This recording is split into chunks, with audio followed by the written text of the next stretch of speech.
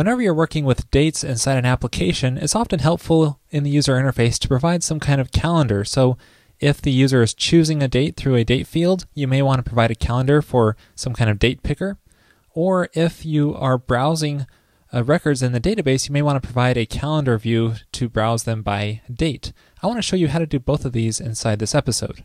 So the application we're working with here is a blogging application where we have some articles, but really anywhere you have a date as a critical part of the application, it would be a good idea to consider using a calendar for that as well. So the first thing I want to show you here is when we're editing an article or creating one, we can choose a publishing date. And right now we're just using the classic Rails date picker, but I want to provide a calendar view as an alternative for choosing the date. Now calendars are pretty difficult to make from scratch, but thankfully there are a number of third-party solutions for doing pretty much anything you want with calendars and dates.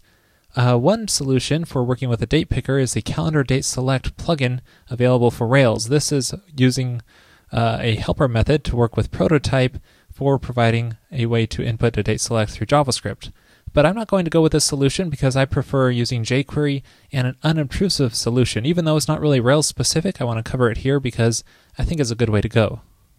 One of the most popular solutions to this problem is the date picker provided inside the jQuery UI library. And this allows you to assign unobtrusively a calendar to any text field. So when you click on the text field, calendar pops up and you can just click on a date. And there's a lot of customizability as well through this option. And when you want to customize the way the themes look, you can use the theme roller and then download the customized theme to make it look just the way you want. And then once you download those themed files, you can just include those files inside your application layout file. Now, if you want to get up and running quickly and are just not really concerned about customization at the beginning, another alternative is just to include the Google's Ajax API version. And so we can do that here by just pasting in a couple lines of code, and we instantly have access to this jQuery UI interface along with a given theme style sheet here without having to download any files and mess with that. So it's a nice way to get up and running quickly. Now just a quick side note, this is a Rails 2 application, but if you're working with Rails 3, make sure to include the Rails.js file for jQuery, which I show in episode 205. So now that our jQuery UI library is included, we can work on changing this date select field here to a text field where we have the calendar pop-up. So we can just change this to a text field. And then we want to add the calendar unobtrusively. So we would do that inside our application.js file. So inside of here, we can include the necessary JavaScript. In this case, we want to add a DOM-ready function. And inside of here, we will just grab a hold of the let's see, this article published on is the name of the text field, and we just add date picker onto here, and that will add the date picker calendar to that text field when it gets focus. So now when we go and edit a given article, we're able to select a date using the calendar when we click on the published on field, and we can really set it to any date, and Rails will automatically translate that to the proper date in the database. And you can see that by when we click edit again, that date is now the published on date.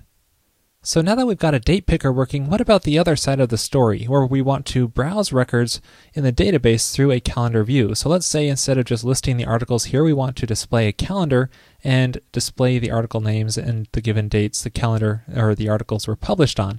This might not be the most efficient for a blog, but you might want to provide it as an alternative way for browsing the records.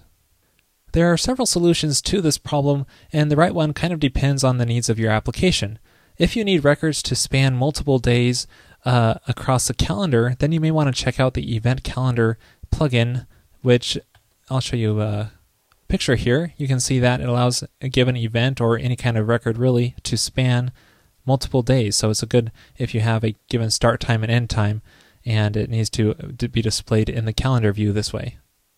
Alternatively, if you don't need records to span multiple days in a calendar, I recommend you check out the Table Builder plugin. This offers a helper method called Calendar4, which allows you to easily group a given set of records into days in a calendar and loop through them. So this is what I'm going to use because it really fits the needs of our application perfectly.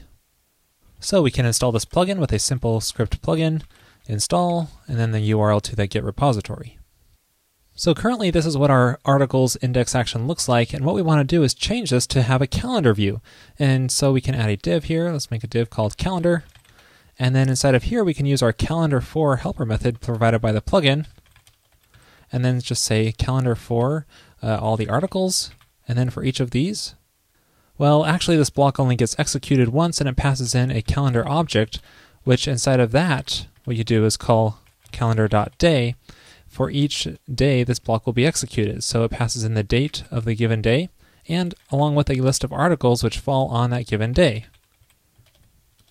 And so you can do anything you want inside of here for each of the days of the calendar. So for example, we can just output the given day of the month. Now there's one more thing we need to do here, and that is in this calendar day call, we need to tell it what attribute on the article we want to use for grouping by the days. So in this case, we say day method, and we tell it the published on date attribute, and that will group the articles by the published on date. So now when we reload this index action here, we no longer get a list of articles, but a calendar looking set of dates. It's not very pretty yet, but we can get there. It's amazing what a little bit of CSS can do to make things look nicer. So I'll just paste in some code here to add styling to our calendar. And reload our page here. And voila, things are looking quite a bit nicer. Now I would like to add some days at the top here so we know what day of the week it is. And we can do that back in our index action here by pasting in a line of code that looks something like this. Using the calendar head method, we just list out the days of the week that we want, the way we want it to look, and then hit reload, and there's the days of the week at the top here. Now it would be nice if we had some kind of month selector, so it tells me the current month with arrows on the left and right side, allowing me to change the current month. To accomplish this, I'm going to start in my articles controller in the index action, which is that index action we're working on, and add a date variable, and this will hold the date of the month that we want to display as our calendar. So for now, let's just default this to the current day. So now going back to our view, what I want to do is display our name of our month inside our calendar here at the top, and also change our calendar for to be the month of the given date. So we can say the year should be the date year, and the month should be the date month. And this way, whatever date represents, we will change our calendar based off of that. And when I reload the page here, you can see that we now have a month at the top here. And what I want to do is add arrows on the left and right side to change the current month. It might look something like this. So let me just replace this month tag here and add arrows on the left and right side.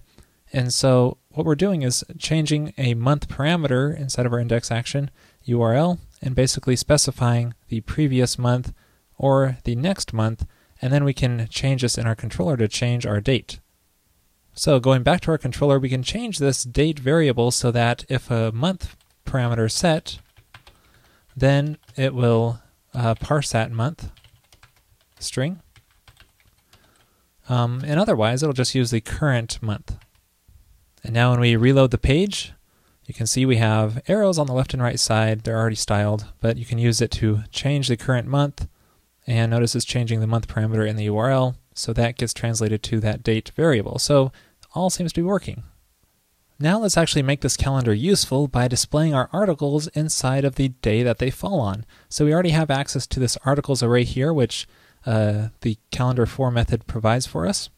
So what we want to do here is we can display these however we want. So I'll just use a list here, and we'll just loop through all of our articles, and then link to a given article, and just go to that specific article. And I've already styled this, but I do need to make this a list here.